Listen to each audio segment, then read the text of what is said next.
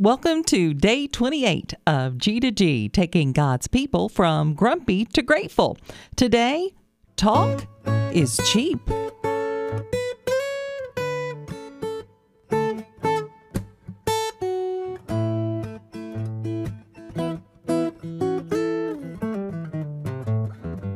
There is a war memorial in our little hometown of Lynchburg, Virginia, called Monument Terrace.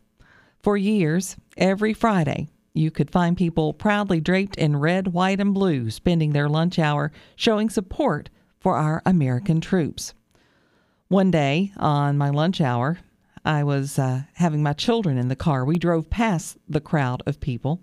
My little boy, Bryce, was waving out of the window, and he watched the people until they were too far away to see any more.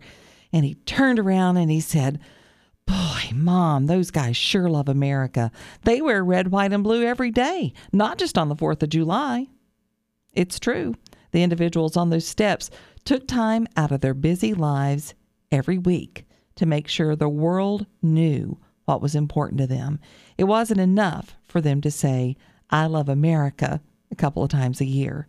They put their actions behind those words, and they showed their true colors all the time.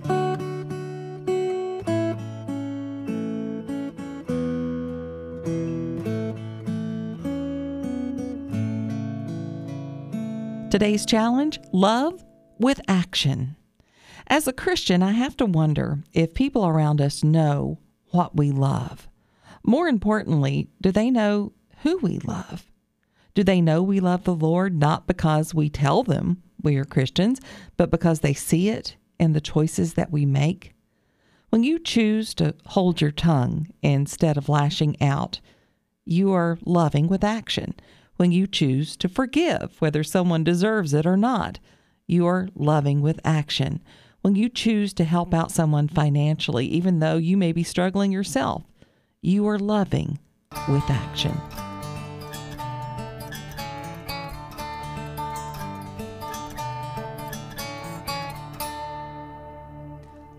Putting it in biblical perspective, 1 John 3:18.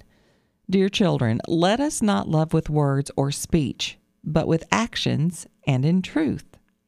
This scripture in 1 John is basically saying talk is cheap.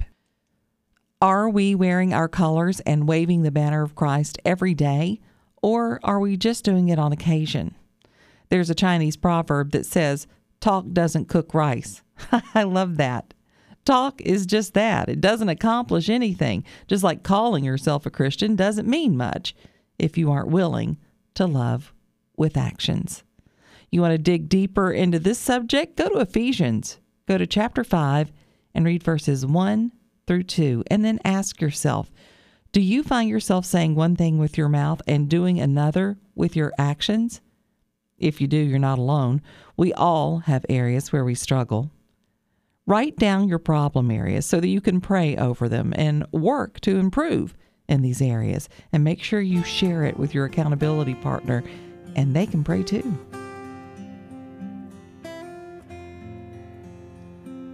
Dear Lord, we don't want to be the kind of Christians that the world calls a hypocrite. We want to live your commandments and not just say that we believe in your commandments. I know that only I can do this with your help.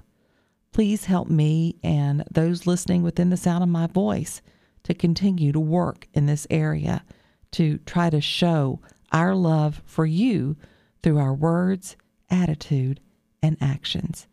In Christ's name we pray, and for your sake, amen.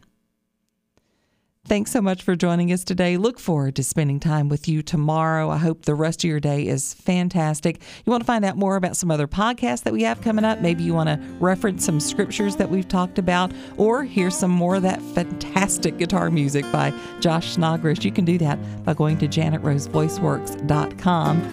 Thanks again for listening to G to G, taking God's people from grumpy to grateful, a Wild Rose production.